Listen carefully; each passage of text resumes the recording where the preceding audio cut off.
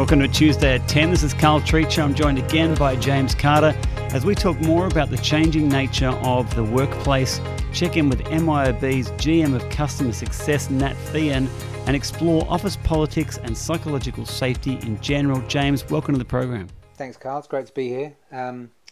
It's a good time to do this. I think a few weeks ago we started talking about environments and the changing environment, and a lot of people are getting back to work or back to the office.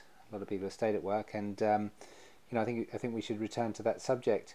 I had a little anecdote for you. One of the jobs I was involved in was moving a business into a new office space, and they spent a lot of time, the organisation, understanding their brand, understanding how to translate those brand values into the new space, and they made a really lovely space.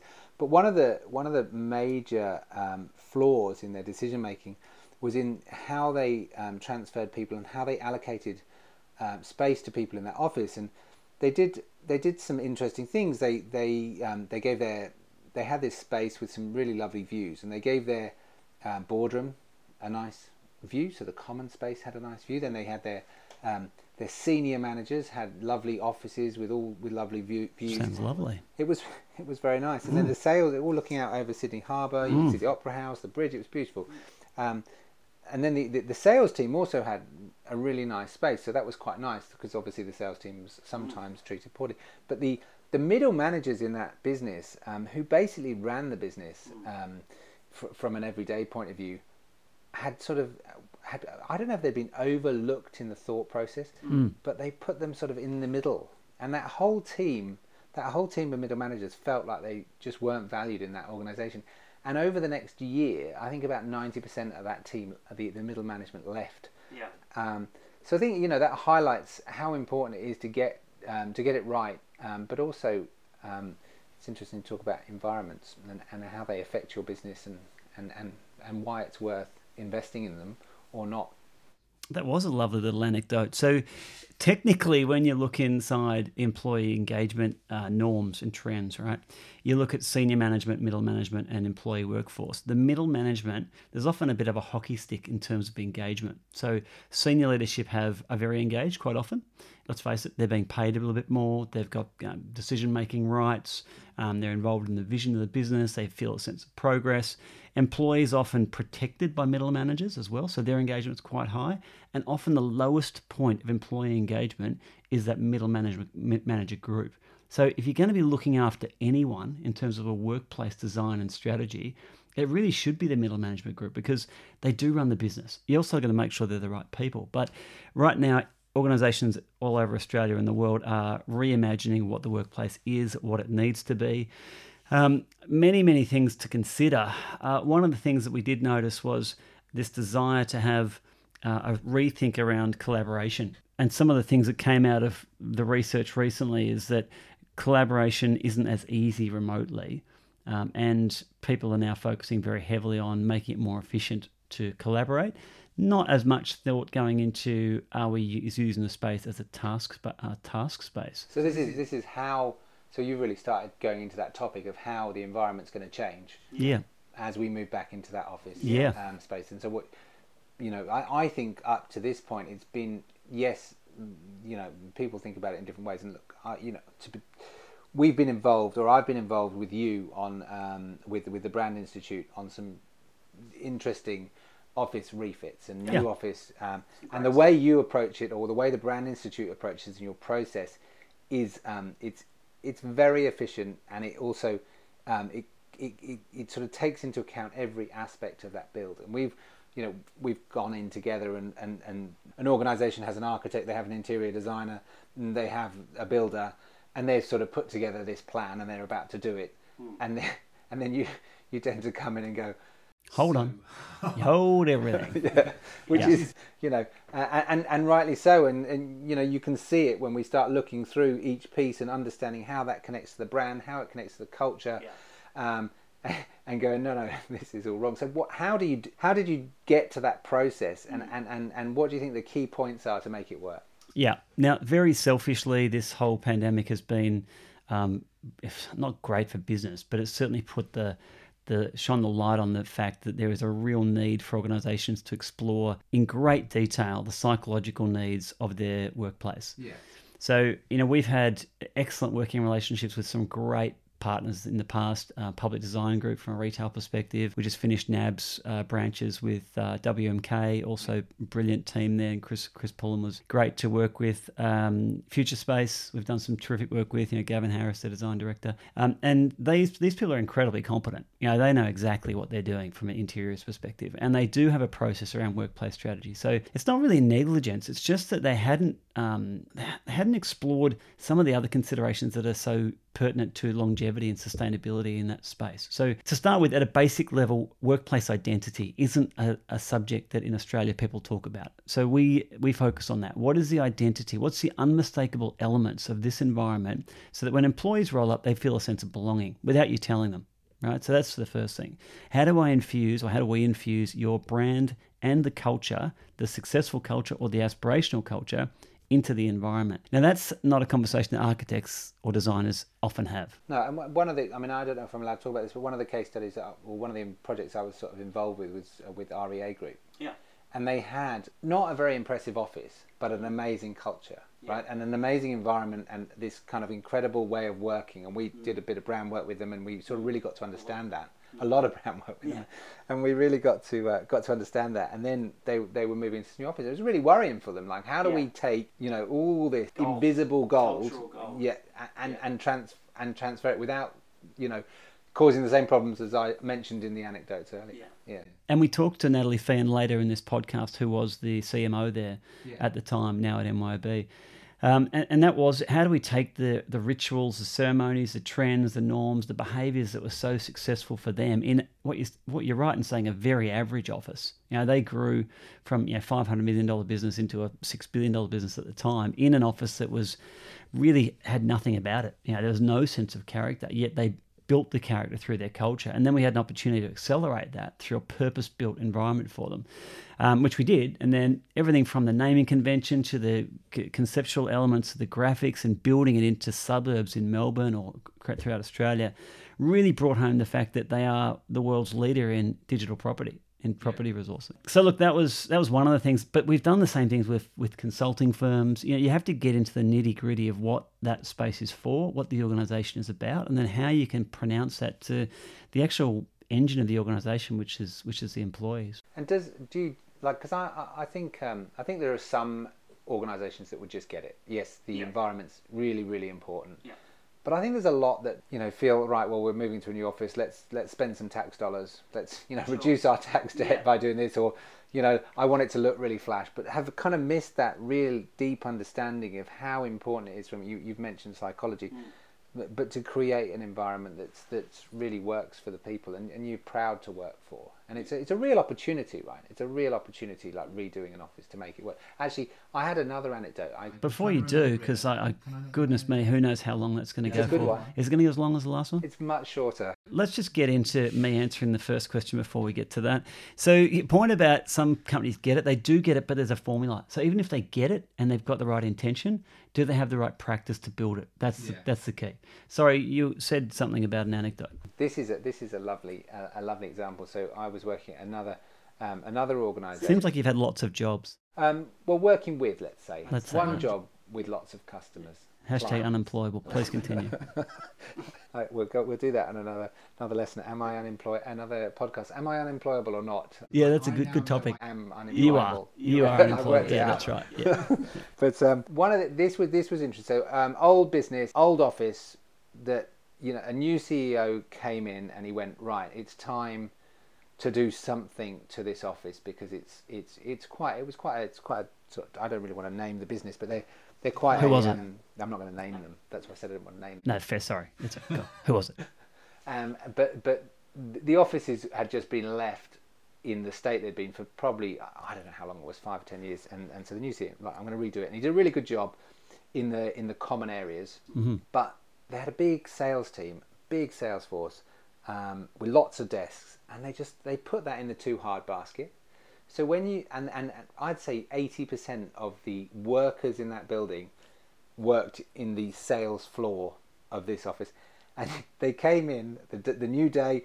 everything's been redone. You walk into this amazing lobby, it's all been done up. You're like, yeah, this is great. I can't wait to see what they've done to my area. And they just left it. From the rubbish carpet to nothing had been done. And there was such a feeling of, you could see it as people arrived. You know, you could see them kind of coming in and go, wow, what are they doing? Yeah, Oh, yeah. You know, Yeah. but it's similar story to the other one, so I don't know why I told it. Well, no, it's a pity you did. But the key thing that you were trying to say that I'll articulate better for our listeners is the key symbols of an organisation's intent comes from where it spends its money. Yeah. So if a company is serious about, we care about you, we're employee and customer centric, you know, we actually care about the engine room, they'll spend money on employees. You know, we just finished a branch refit of, one of the banks, which is a very, very large project, but didn't matter whether it was that bank or other banks. I'm perpetually amazed that all this effort goes into the customer space, and it is often terrific, but rarely do they spend as much time on the employee space. Well, there's a few reasons, right? So you don't really want your employees feeling like it's luxurious and I can't wait to go at the back and play Game Boy. Like, that's not really the idea. But it is important to make sure that back of house, which is the traditional sort of language for that employee space, is employee-centric, does provide them with comfort, does provide them with the things that they need so they can actually front up and do a better job, not only for themselves, but also for the customers and the organisation. Yeah. Well, I've been to a few appointments in Google over the years, and Interviews. Interviews. I've been to, sorry, let me rephrase. I've been to a few interviews, unsuccessful. Yes. But they have an amazing. They have so the first time you go there, someone introduces you to the space and says, "Oh, we're having you. You know, we're doing a workshop in here today. There's a food station here. And they've got these. They say, oh, you know, Google says you can't be more than X distance from a food station in the office. Everything's free. There's free lunches. It's all amazing. Yeah. And like, you can't help but wanting to go there and enjoying being there, which is obviously from an employee satisfaction point of view. And I think Google topped our employee satisfaction list that we did a few podcasts ago, actually, and unsurprisingly, because when you're taking that much care over the environment and the difference it makes to the psychology of the employee and their output as an employee in having a great space and somewhere you're proud to work and feel like you want to go to is unbelievable. I just love it that you keep leading me into former clients. So our work with Google Foods, we work with Google Foods in audit to work out... It's not a huge part of Google, is it? The Google Foods department. An enormous study we conducted with Google Foods. Now, you might be surprised to know that there's essentially 3 major cafes in every building at the time. This wasn't about what food they had. There's a heap of strategy that went into it. They were all about fueling Googlers. Like, what's the best fuel? So there's the dark side of this, of course, where the cynical and skeptical will say, look, you give people food, they stay at work longer and you get more out of them, right? That was sort of the old way that law firms would, provide meals for their people. But it's more than that. And Google do a great job in terms of their culture. And this is just one asset and one element to help surround the employee with the things that actually they value. So look, I think that's all interesting, and that's where I think that we've taken it to where you got to prior to COVID, really. Yeah. Now post COVID, we've got a huge number of people that have been working from home, and obviously of various levels of success, right? But for some people, it's probably been quite a successful exercise. We've certainly seen that in our industry and the people we work with. Some people are going, I love it. Other people are going, I can't wait to get back to the office. But how does that, and you did touch on this earlier, but how does that change? How does that environment change now? Do you need to entice people back to work? Do you need to make it, how do you get people back to work? Does the way you work change? So I think you've talked about collaborative spaces. So this is now, it's no longer, do you want another anecdote? No. I'm going to give you an anecdote. You seem very keen. A friend of mine works for the government, and they've just moved into they actually haven't moved in yet, but they just had a brand new building built, and it's all hot desking. Right, so this is an issue. They've not managed to go into that office yet. It's a big tall building, lots of lifts. You're only allowed one person in the lift at a time. That's a problem. You only allowed one person lift at a time now. That's not how it was designed, because of self-isolation. And also all the desks are hot desking. How do you manage that in this environment? Is hot desking still a reality, a positive reality for a business, for a large business with the same employees coming in every day? It depends. A lot of organizations will try and make it work. Everyone's in retrofit. How do we take all of our investment? There's a sunk cost bias here, obviously. So if you spent money, you've got a bias to try and sweat the asset. We spent money. How do we make it work? So everyone's trying to work out what that looks like. There's those that are going to take the most humane and actually psychologically smart steps to reshuffle the way the organization supports its employees from where they sit and how they surround one another. And there's others that are going to try and cut corners. There are guidelines being established around this. There's some out at the moment in terms of code, but it's up to every organisation to make the best decision for their people. We also checked in with Natalie Feehan, the GM of Customer Success at MYOB, to ask her about her impressions and opinions around COVID workplace, how people will come back, and what's been going on at MYOB. And this is what she said. So Nat, welcome to the show. Great to have you on. Thank you. Now, we've obviously known each other for a long time, but you are currently the GM of Customer Success at MYOB. Can you tell us a little bit about that? Yeah, sure thing. So I have just started a new role in the last couple of months, looking after establishing a new customer success function, which is really thinking about how you ensure that all of your customers are getting maximum value from their products or subscriptions. And essentially, if they are utilising your products, they'll understand and experience the value that they give them, and therefore they'll stay with you. But it is a new role. And I think interestingly for this conversation, we've just done a whole new operating model and rolled out a whole new structure whilst being in mid-COVID world. So from a cultural perspective, it's been quite interesting. I've noticed a lot of companies really moving towards, chief customer officer roles. And I imagine this is something very similar. It is. I think if I, reflect on having a chief customer officer, the challenge with having a chief customer officer in my mind is it sort of indicates to the organisation that there's this one role or department that is the holy custodian of the customer, which really defies, the logic that every single part of an organisation creates a customer experience. So I quite like thinking of myself as a GM of customer success in that there are elements of the customer strategy, certainly that my area own, but at the same time, it does acknowledge, and I think importantly, that the whole business really owns the customer experience. Now, you and I have been out of touch a little bit over the years, but I know we helped rebrand and reposition MYOB, must be 4 or 5 years ago now. Yes, it would be 4 or 5 years ago. It's been a while. Mental.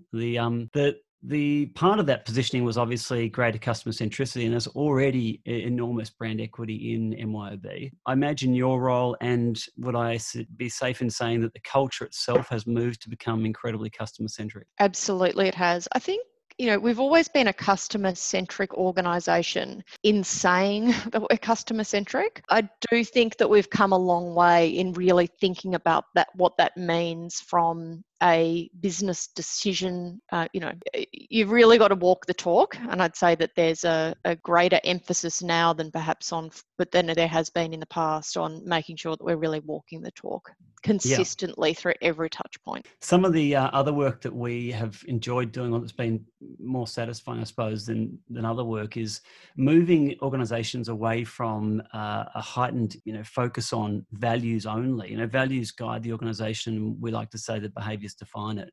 So when you talk about those decisions, I imagine that's not just the way people communicate with one another, but the decisions to invest, the utilisation of resources, that really are the key symbols of the culture. Have you got any examples of that? Absolutely. So our company purpose is defined as, so we offer accounting software to small and medium businesses, really to help them start, survive and succeed. So if you look at a period in time like COVID, you've got fundamental business decisions that you need to make at that point in time. So if I use a really tangible example, our whole budget for 2020 had a built-in price increase for our customers as of the 1st of April. So you immediately hit a scenario where you know that small businesses and our customers are therefore doing it tough. Is it right to put through a price increase? It's only a couple of dollars each month on a relatively, well-priced subscription.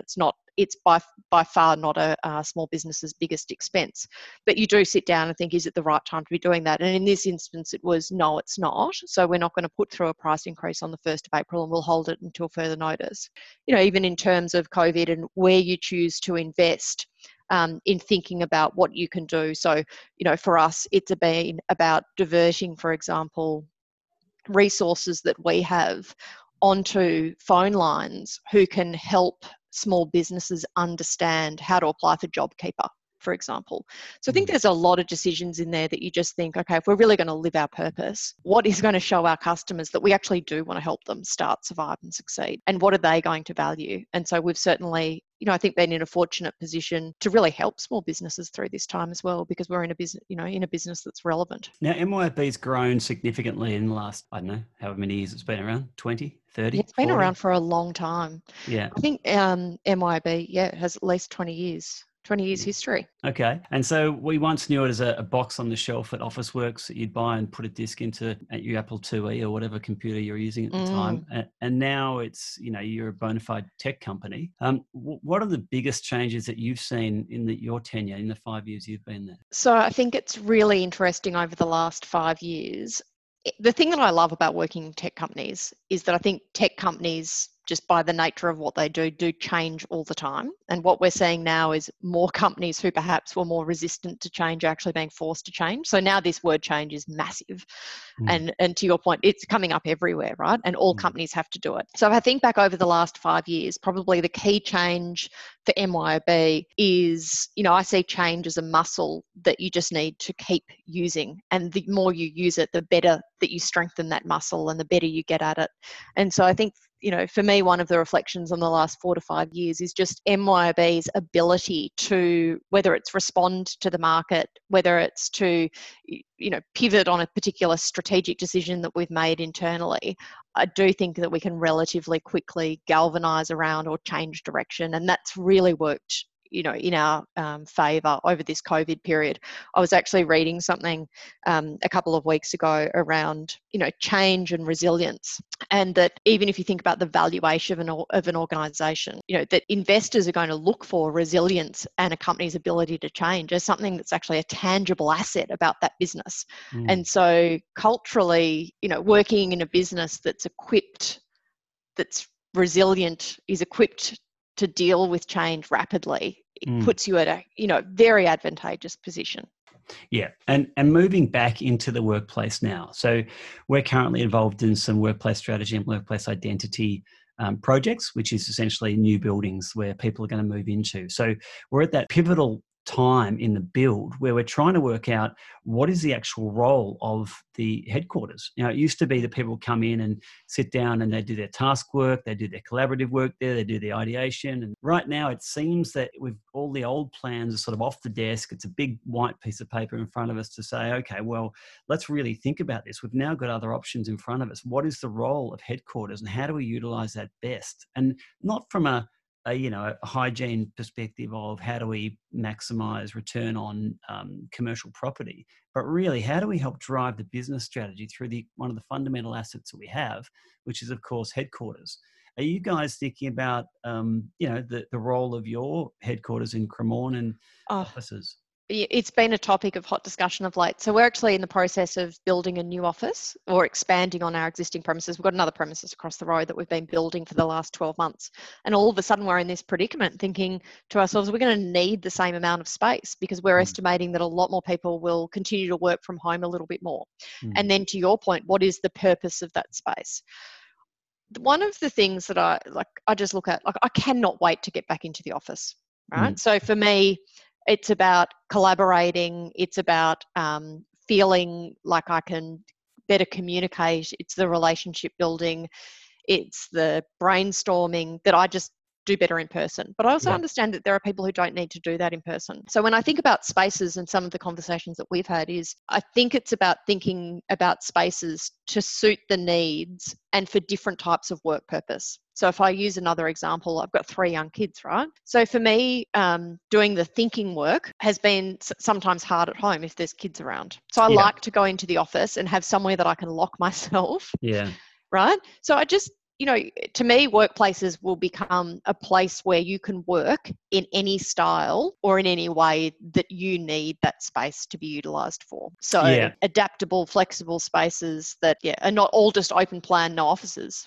Look, thanks so much for your time, Nat. Working with you is always unreal. Until next time. Thank you.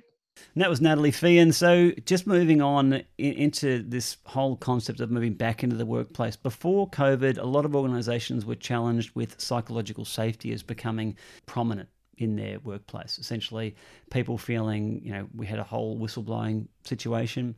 Griffith University, the university we're associated with, ran the biggest study called Whistle While You Work Too, which was a... Great name. It's great. It's brilliant. I didn't have any say in that. But that's where I know you're leading me into. But no, unfortunately, not in this case. I thought that it had you written all over it. Yes. So the point of that was, what's the likelihood of people to whistle blow? Like, are the people likely to, dob people in, to put their hand up and say, I'm having trouble here in terms of bullying, or I think there might be some sort of collusion or misconduct. Get stitches. Excuse me? That's the saying, isn't it? Snitches get stitches. That's a good saying for the workplace. That's a great saying in prison. So we should probably tell everyone, this is our first, or actually second, podcast in person. James has joined me in my home studio as opposed to being remote, and you've been here for, I don't know, half an hour? Half an hour. Yeah, it's longer than I really would have liked. And with that, that's Tuesday at 10 for this week. Until next week. Thanks, James. Okay.